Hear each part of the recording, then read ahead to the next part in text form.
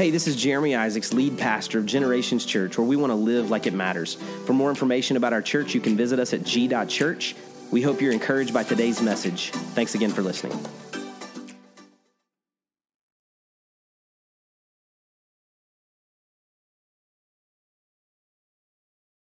What's up, Generations Church family? This is Pastor Jeremy, and man, I wish I could be there with you today. Unfortunately, our whole family, are under a quarantine due to exposure from the coronavirus, and so we're trying to make sure we keep you safe, and so we're not there this weekend. But thankfully, this weekend we already had it planned for Pastor Matt Popham to be speaking as we continue in our Won't You Be My Neighbor series. And I'm really excited about Pastor Matt speaking today because a few weeks ago, you'll probably remember now, we made the announcement that Pastor Matt and his family and Pastor Steve Mallow and his family are going to be leaving to go plant a church in early 2021. So they're going to be leaving our staff here in just a few weeks. And so we wanted to invite Pastor Matt to come and speak to us as a part of this series as we kind of finish up his tenure on our staff. He's been on staff with us about 4 years, served so faithfully, and I'm so thankful for he and Mary Beth and their kids and their investment in Generations Church. And over the next few weeks, you're going to hear about our plan for what we're going to do in our staff and all of those things for the positions and the responsibilities that Pastor Matt and Pastor Steve have led so well over the last few years. But today, we just celebrate this new church plant, this new kingdom work for Pastor Matt, Pastor Steve, to go and reach a new group of people in a new community. Now, while they are not a new campus of ours, as God has leading us to do over the next few years, they are a new kingdom work. So they're our brothers and sisters as they go to reach new people in a new community. And so we're really excited about that. Pastor Matt's going to share a little more about that. He's also going to continue this series today as he talks about the Good Samaritan as a part of Won't You Be My Neighbor. So why don't you do this with me? As he's taking the stage, he may actually be there right now. Why don't you go ahead and put your hands together and let's welcome Pastor Matt Popham to our stage.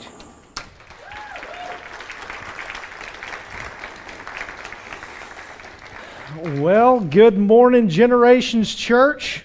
So glad to be with you and worshiping the Lord in person. Isn't that fantastic? You know, would that the call of God would not be so painful? You know, but oftentimes when we do what the Lord calls us to do, it costs us something, you know.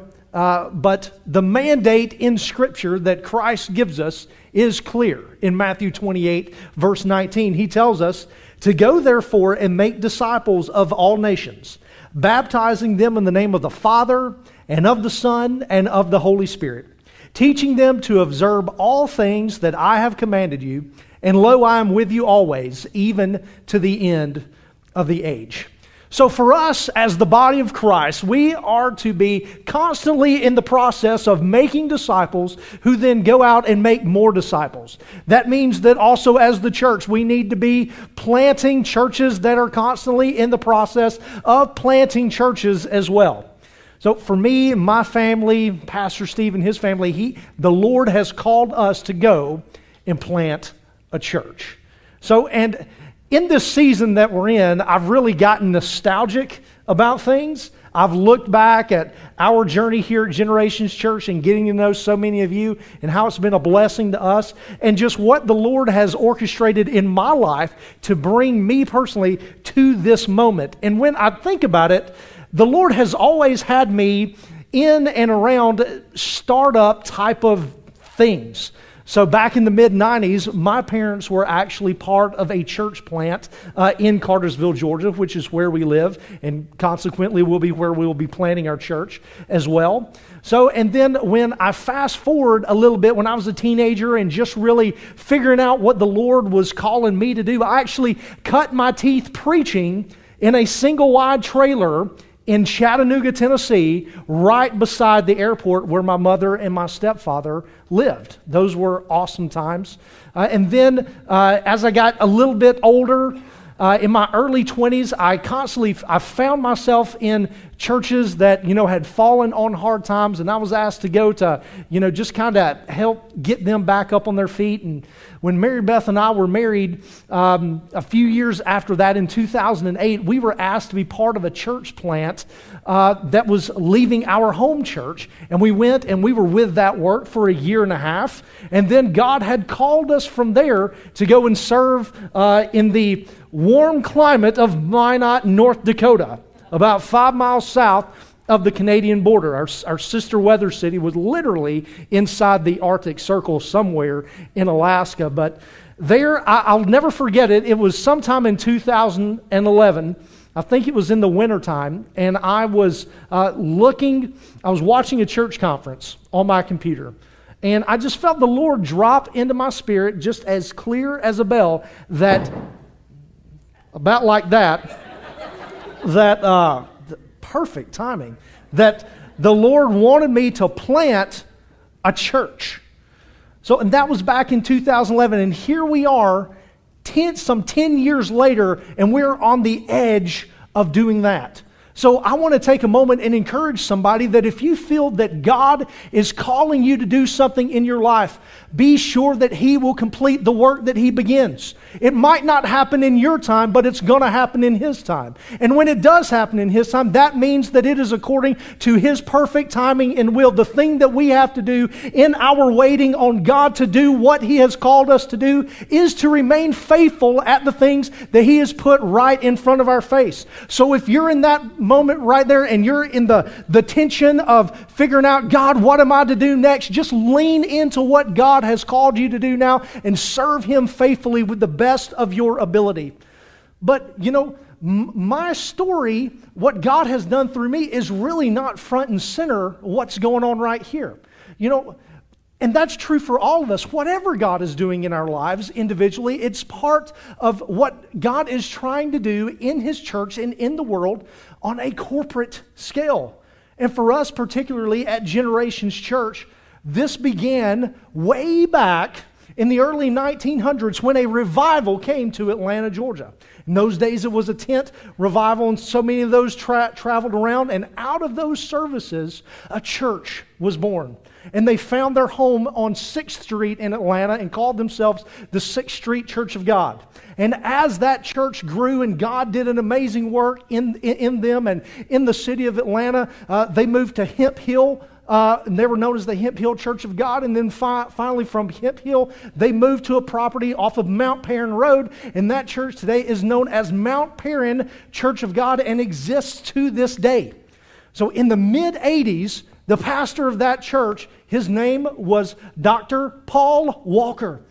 He had a vision of church planting. He wanted that the gospel to go out into the greater Atlanta area. So they planted several churches in and around that city, one of which was Mount Perrin North in Marietta, Georgia.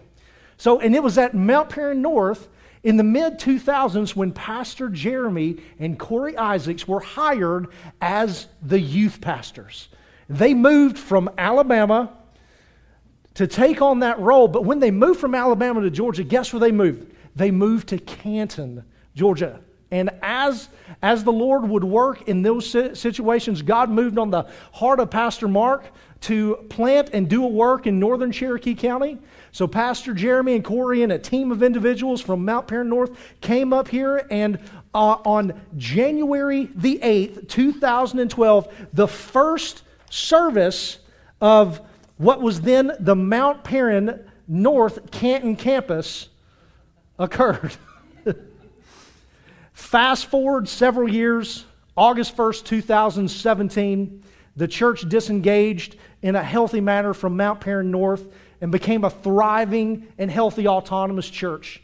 And in January 1st, 2020, we officially became Generations Church. And as Pastor Jeremy said on the video, the heart of him and Corey is to plant churches in the greater Cherokee County area and reach them with the gospel. And although we're going to be an autonomous church from the beginning, we are very much part and parcel of the dreams and the visions of the particular group of people that God got together in Atlanta, whose ministry has gradually spread northward into Georgia. You know, as we stand on the precipice of what God wants us to do in Cartersville and in Bartow County, the DNA of Generations Church is going to be interwoven into the fabric of who we are and the ministry that God has called us to accomplish. Reformation Church will exist because of Generations Church. Because generations matter, Reformation Church has been fueled to live out the purpose for which God has purposely called us. And it's because of Generations Church that Reformation Church will be able to help the people of Cartersville and Bartow County pursue more. Amen. Yeah, give the Lord a hand clap. So, I know what you're thinking. Gosh, that's a lot on church planning. And man, that just sounds like a lot of work, that would happen over a lot of time. What in the world would cause a group of people to go through so much trouble just to plant more churches? Well, the answer is simple.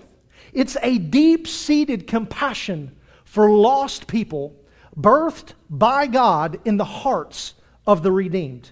It's the answer to the age-old question, am I my brother's keeper? And the answer is a resounding yes. We are our brother's keeper. And in fact, God wants us all to live and show compassion towards our neighbors. That's what church planning is all about ultimately. So then you might be sitting out there and asking yourself, well, who exactly is my neighbor? I'm so glad you asked that question because Jesus answers that wonderfully in the Gospels. So if you have your Bibles or, a device with the Bible app, go ahead and turn to Luke chapter 10. So we're going to read the story of the Good Samaritan. That'll begin in verse 25. But I want you to put your finger on verse 17 because we're actually going to go back there because the story of the Good Samaritan, which most of us probably know, happens within the context of a larger conversation, and we're going to see what's going on there. So I'll be reading out of the English Standard Version. Let's go ahead and begin in chapter 10, verse 25. And this is what the Bible says. And behold, a lawyer stood up to put him to the test. See, we've got some drama building already. Teacher, what shall I do to inherit eternal life? And he said to him, what is written in the law? How do you read it? And he answered, you shall love the Lord your God with all your heart and with all your soul and with all your strength and with all your mind and to love your neighbor as yourself. And he said to him, you have answered correctly. Do this and you will live. But he, desiring to justify himself, said to Jesus, and who is my neighbor? Jesus replied, a man was going down from Jerusalem to Jericho, and he fell among robbers, who stripped him and beat him and departed, leaving him half dead. Now by chance a priest was going down that road, and when he saw them, he passed on the other side. So likewise a Levite, and when he came to the place and saw him, he passed on the other side. But a Samaritan, as he journeyed, came to where he was, and when he saw him, he had compassion. And he went to him and bound up his wounds, poured on oil and wine. Then he set him on his own animal and brought him to an inn and took care of him. And the next day he took out 2 denarii and gave them to the innkeeper, saying, take care of him, and whatever more you spend I will repay when you come back. Which of these do you think proved to be a neighbor to the man who fell among the robbers? He said, the one who showed him mercy. And Jesus said to him, you go and do likewise. So let me set this conversation up right here. So Jesus in this story is specifically talking to a lawyer. All right, so something has happened that has caused the lawyer to be a little sensitive that day. He's got his rear end in a wad for some reason, and he's trying to really test Jesus. So when we go back, even as far as to the beginning of chapter 10, we see Jesus in chapter 10, verse 1, sending 70 or 72 of his disciples out to teach and preach and heal people, do ministry among the towns. Then we come to verse 17, and these people, Jesus' disciples, are coming back, and they are stoked. They are excited because, we'll pick up here in verse 17, they're able to cast out demons. So let's see what the Bible says. The 72 returned with joy, saying, Lord, even the demons are subject to us in your name. Wow! They have got power that they've never had before. And then I can just picture Jesus just standing there, listening to that. Maybe he's standing up against a tree, and he's like, I saw Satan fall like lightning from heaven here, guys.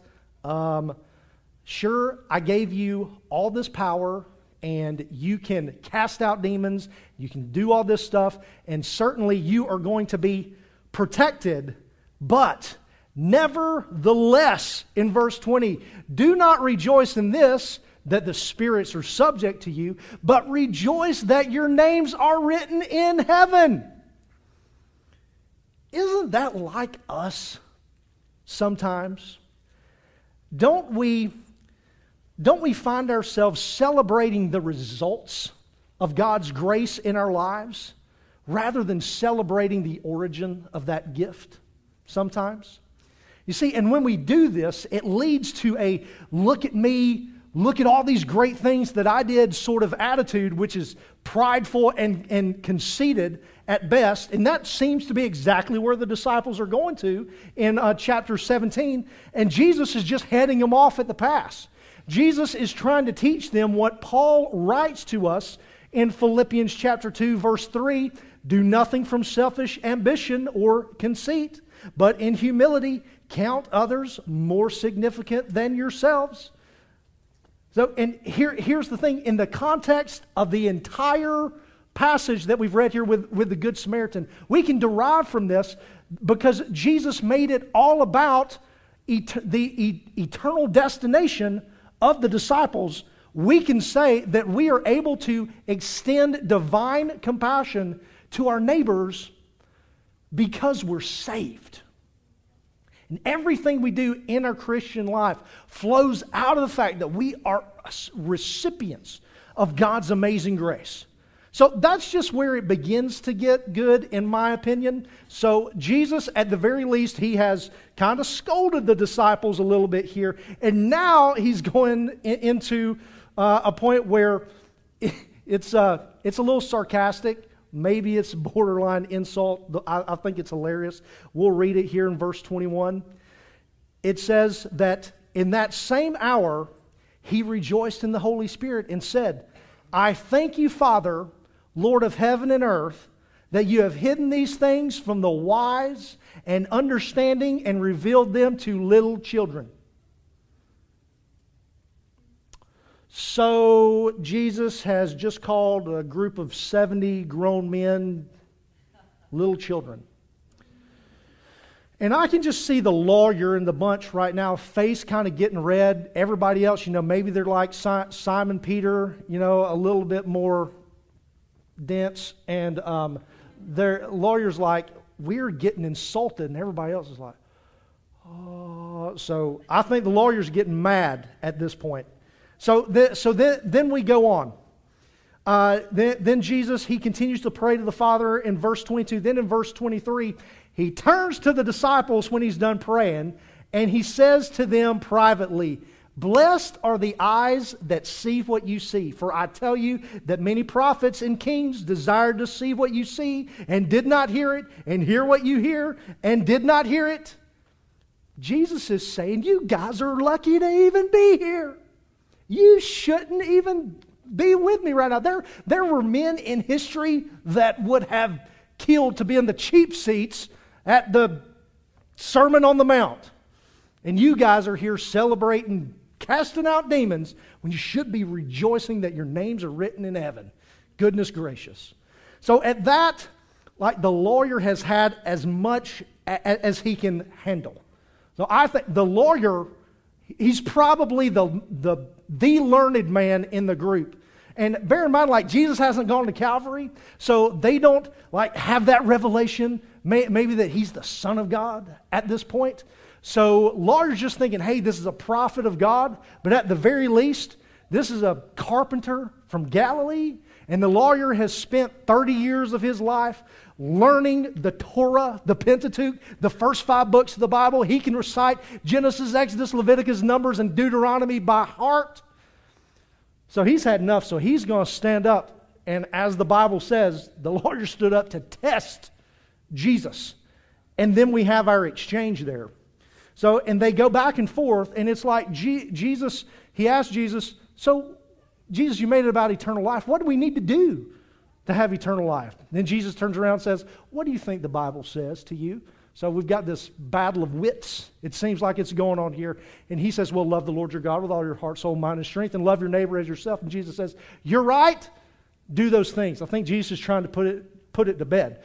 But then the lawyer, he's got to push a little bit further, and he's got to say, well, then who is my neighbor?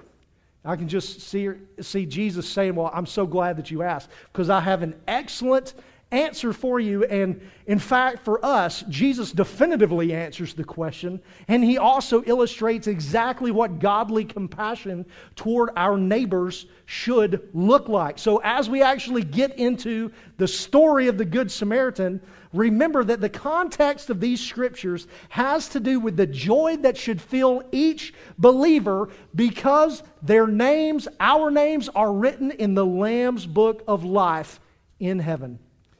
And the purpose of this parable is to illustrate that the internal renovations of our heart are gracefully gifted by God and made possible by the death and resurrection of Jesus Christ, and is wrought in our lives by the active work of the Holy Spirit, and which is the driver of how we live our life in our outward actions. So let's take a closer look at the story of the Good Samaritan and see what we can specifically learn from this. So beginning in verse 30, the man, he was going down from Jerusalem to Jericho. He fell among robbers. They stripped him, they beat him, and they departed, and they left him half dead. The first thing that we can learn is that we need to beware of the scallywags of Satan. All right? So the language here denotes that an unsavory band of highwaymen has waylaid our unassuming traveler. Okay? So they have attacked him, stripped him, and beat him, and left him for dead. So what we can learn from that is we can be living our lives on purpose and on mission for God, yet there is a devil that exists in this world that's going about like a roaring lion, and he is seeking whom he will devour. There are some times in life that things just seem to happen to us, and they leave us at the very best asking, why? Why, God? God, did you cause this? God, did you allow this to be caused in my life? God, why? What is going on? But when we get to those, and I say when, because invariably we will be the traveler in the ditch at some point in time in our life with some sort of situation. When we get there, I believe that it's important for us to not lag on the why so much, because the fact is, when it comes to these things, when we're asking the questions, why did that person have to run the stop sign? Why is this person getting sick? Why did I lose my job? We could go clinically insane trying to figure out why, when the reality of the situation is we won't know that this side of heaven.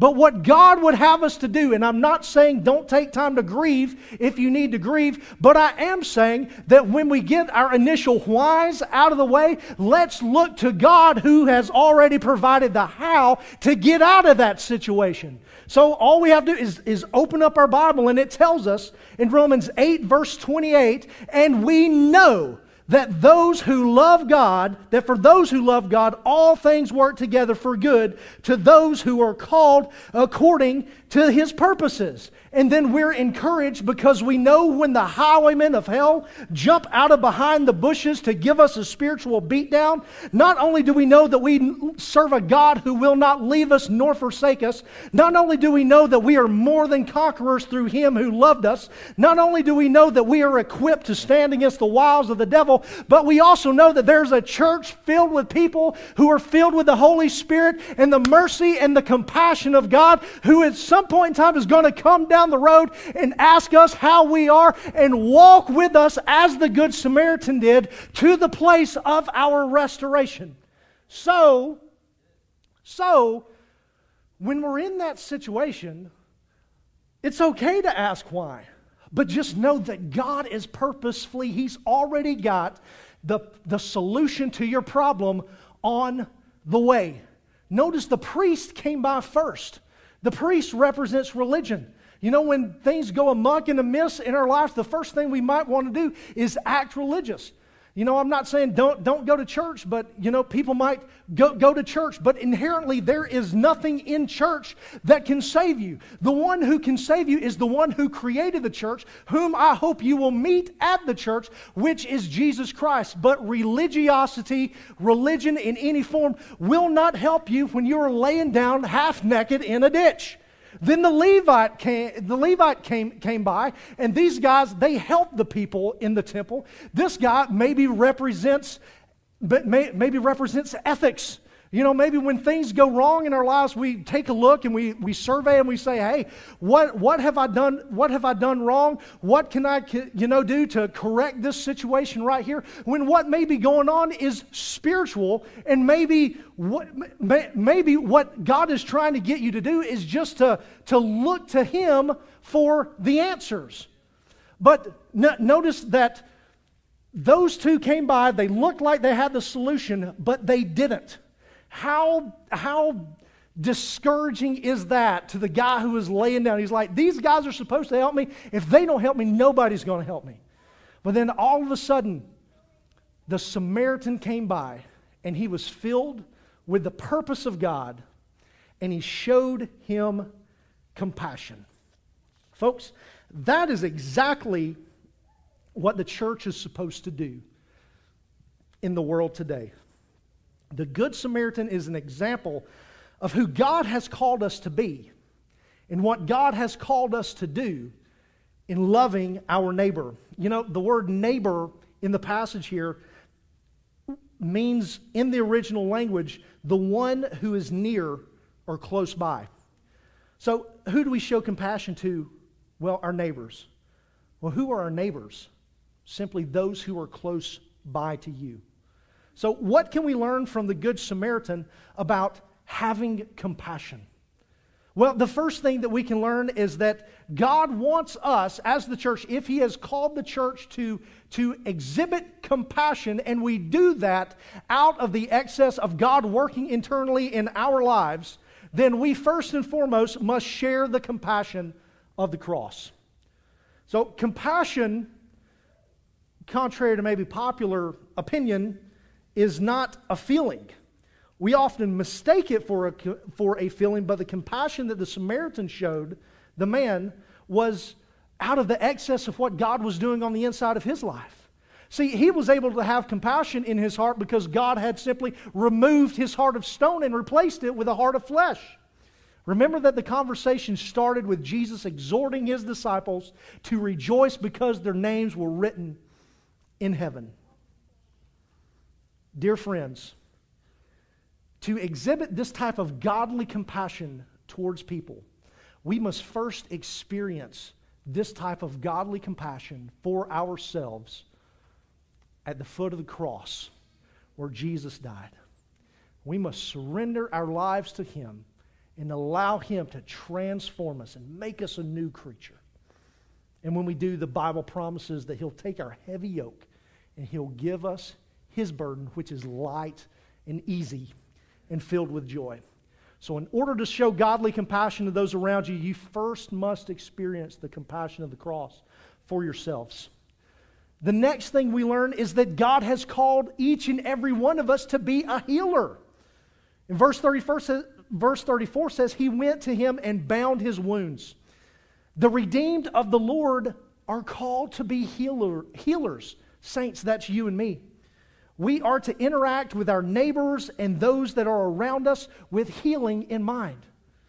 So, how have you brought healing into a situation lately? When you write a post on social media, are you fueling the fires of discord? Or are you applying the balm of Gilead to the situation? When you're at work, are you magnifying the problems or are you bringing the solutions? Are you gossiping about others, or are you going to them and seeking reconciliation and seeing what is it that we need to fix here in order for us to go forward? See, I believe that the church is supposed to be a picture of Revelation chapter 22 on the earth. See, and since we have been saved inside of ourselves, there is a fountain of living water that is springing up into eternal lives. And the Holy Spirit is living and active in our hearts, and He's working to produce spiritual fruit. Therefore, the leaves of our personal spiritual planting should always bring healing to those who are around us. As Christians, our public policy should be to bring healing into every situation and encounter with our neighbors, those who are around us. So next, God has called us to be filled to overflowing with the Holy Spirit. Take notice that the Samaritan, he had an excess of wine and oil with him. In the Scriptures, wine and oil is always representative of the ministry of the Holy Spirit. And he obviously had it. If he didn't have enough, if the Samaritan didn't have it overflowing, an overflowing supply, he wouldn't have been able to help his neighbor the way that God had intended it to. So, in order for us to be in a position for us to really truly help our neighbors the way that God wants us to, we need to be filled to overflowing with the Holy Spirit. Let's consider Ephesians chapter 5, verse 18 for a moment. The Apostle Paul writes here, "And do not get drunk with wine, for that is debauchery, but be filled with the Spirit." The Greek word translated as be filled is plerusthe. It is a verb that's in the present tense, the imperative mood, it's in the passive voice. So the fundamental use of the imperative mood in New Testament Greek is to express a command.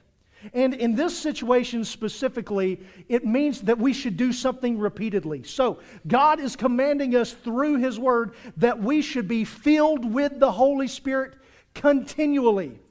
Dr. Harold Hoehner, who is my favorite commentator on the book of Ephesians, he writes that believers are to be filled by the Spirit. Thus, believers are exhorted to be filled repeatedly with the Holy Spirit no matter where they are or what they are doing. In the process of salvation, God saves us. There's nothing that we can do to save ourselves. But once we are saved, we live the Christian life cooperantly with the Holy Spirit. Continually submitting ourselves so that we will be continually filled, so that the fruit that we are bearing in our lives will continually be fresh, so that we can grow ourselves and so that our relationship with our neighbors can be filled with an overabundance of healing and compassion. But you have to have that excess. So my question for you is, when was the last time that you were filled afresh with the Holy Spirit? If it's been a while, I encourage you to stop what you're doing right now, bow your head and just ask God to fill you afresh with His Holy Spirit. It doesn't have to be an ecstatic experience, but if you ask God, He will faithfully answer that, and the oil of His joy will flow from the top of your head to the soles of your feet. You will be refreshed. You will be renewed. You will be able to walk out of this place in the power of the Holy Spirit, which from this text communicates to us, which is how we are able to effectively show godly compassion to our neighbors in the first place. So as we come to a close, the last thing that I think that we can learn from this passage is that compassion is the doorway to caring.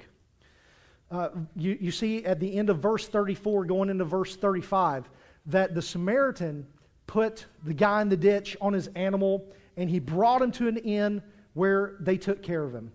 And the next day he paid the innkeeper and said, continue to take care of him, and whatever you spend, I'll repay you when you come back. At this point, the Good Samaritan had decided to go all in. So he made the commitment to walk with the man through the process of restoration. When was the last time that you walked through the healing process with someone? You know, and this takes many forms. Maybe it's a loved one, a parent, or a grandparent that you're literally walking through healing in a health situation. Maybe it's a friend who's gone through some type of emotional trauma and you're walking with them through that. Or maybe, just maybe, God has connected you with someone who is young in the faith and He's calling you to disciple and mentor that person, and He has called you to bring them along into a growing faith with the Lord. But in each of these cases, and in every case where care is required of us, it is going to cost us something. Which is why we should constantly be filled and refilled with the Holy Spirit, so that we can have that excess in our lives, our cups overflowing, so that we can always be able to engage the world in need, because we have the hope that they are seriously needing, wanting, and desiring flowing out of us. When we make the commitment to do that, invariably we're going to get down into the messy parts of people's lives, where the dirt and the muck and the weeds are there, and it can be a nasty place. Which is why we need to be healers as well. Bring that balm of Gilead to put over those wounds in their lives. But you know, as I describe this, you might be thinking, oh my goodness, I can't do this for all of my neighbors, and God doesn't call you to. So the fact is, you might not be able to do it for everybody, but you can do this for somebody. And I would argue that at some point in time in your life, God will call you to do this and walk this way with someone. So I just encourage you to do for one what you would like to do for everyone. So the question is there right now a neighbor, someone close to you in your life that God is moving you to share, to have godly compassion for? If so, I encourage you, before the day is out, contact that person and begin to care for them. In closing, I'll just sum up what we have learned, what I hope we've learned today. Number one, the story of the Good Samaritan is really a story, a factual account, rather, of salvation. When you read the Scriptures, there's actually humor and real life behind it when we take the time to read it. Who's our neighbor? Our neighbor is anyone who is close by to us. Beware of Satan's scallywags. They're waiting behind a bush somewhere to waylay you. But greater is He that is within me than he that is within the world. And if you come across someone who has been waylaid by the highwaymen of hell, and they're laying face down in the ditch, beaten half to death and naked, God has called you to do 4 things. Share the compassion of Christ with them. Be a healer. Be continually filled with the Spirit so that you can help that person in need. And then compassionately care for others. So within that, I've got 3 challenges that I want to issue you today. The first one is, if you have not experienced the compassion of the cross for yourself, then friend, today is the day of salvation. Calvary has come to you. Why don't you lay your burdens down at the foot of the cross? Don't put it off any longer. Allow the love and forgiveness of God through Jesus Christ to wash over your soul, and accept Jesus Christ as Lord and Savior of your life today. Then number 2, be filled with the Spirit. If you didn't pray that prayer earlier, pray it right now. If you don't want to pray it right now, pray it before the day is out.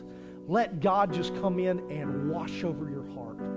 renew your soul and transform you. Allow your mind to be renewed. Then number 3, this is for everybody. Find a neighbor that you can have compassion on this week. See what God does in your life. Let's bow our heads and pray. Dear Heavenly Father, God, I pray that you would help us to be compassionate towards our neighbors. God, I pray that you would help us to be the church in our communities, in our families, in our homes, to our friends, in our workplaces. God, I pray that you would empower us by your Holy Spirit to go out and be healers. Help us to care for people. And God, just draw us close to you in the process. Fill us daily, freshly, with your Holy Spirit so that we can share your compassion with others. In Jesus' name, amen. Thanks again for listening. If today's message was an encouragement to you, we invite you to share it with your friends and family. Maybe subscribe, rate, and review the podcast. It just helps us spread the word about what God's doing here at Generations Church. For more information about the church, visit us at g.church. Have a great day, and God bless.